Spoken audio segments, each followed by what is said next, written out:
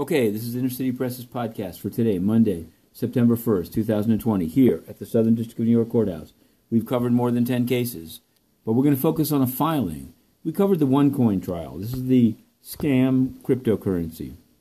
Last fall, an Inner City Press exclusively reported that Abdulaziz, a horse gentleman, was a money launderer. Now, some didn't believe it, some stole the story, some gave credit, and now we can report, and we have reported exclusively, that belatedly, in a forfeiture memorandum in the case filed today, they say as follows, that Scott subsequently transferred approximately 185,000 euros from the Bank of Ireland to accounts of another one of Rouge's money launderers, misspelled, named Amr, misspelled, Abdulaziz. And we've published the letter online. You can find it.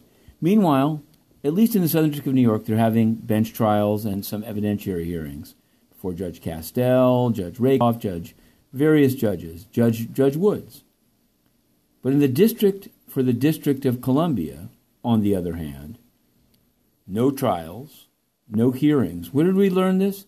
Tonight, in an event sponsored by the Council on Court Excellence, I believe. It was all sponsored by Lockheed Martin. And there, Honorable Trevor McFadden of the District of Columbia said that there are as yet no hearings and put in the future the installation of plexiglass. Well, they're running behind. Meanwhile, at the United Nations, the Inner City Press put in questions to Niger, President of the Security Council, totally corrupt, no answers. And we've now published the schedule for the UN General Assembly Week. It will begin September 22nd. Maybe Trump will come, maybe he won't. There will be video presentations by Xi of China, Putin, Qatar, Morocco, Iran, and on Friday, September 24th, Dictator Paul Biya of Cameroon will be presenting by video, Weekend at Bernie's. And we'll be not there because inside there are only 24 retirees in state media. The UN has become entirely corrupt. But Inner City Press will not rest. We cover both beats strenuously. Matthew Russell Lee, the 2-minute drill, to be continued.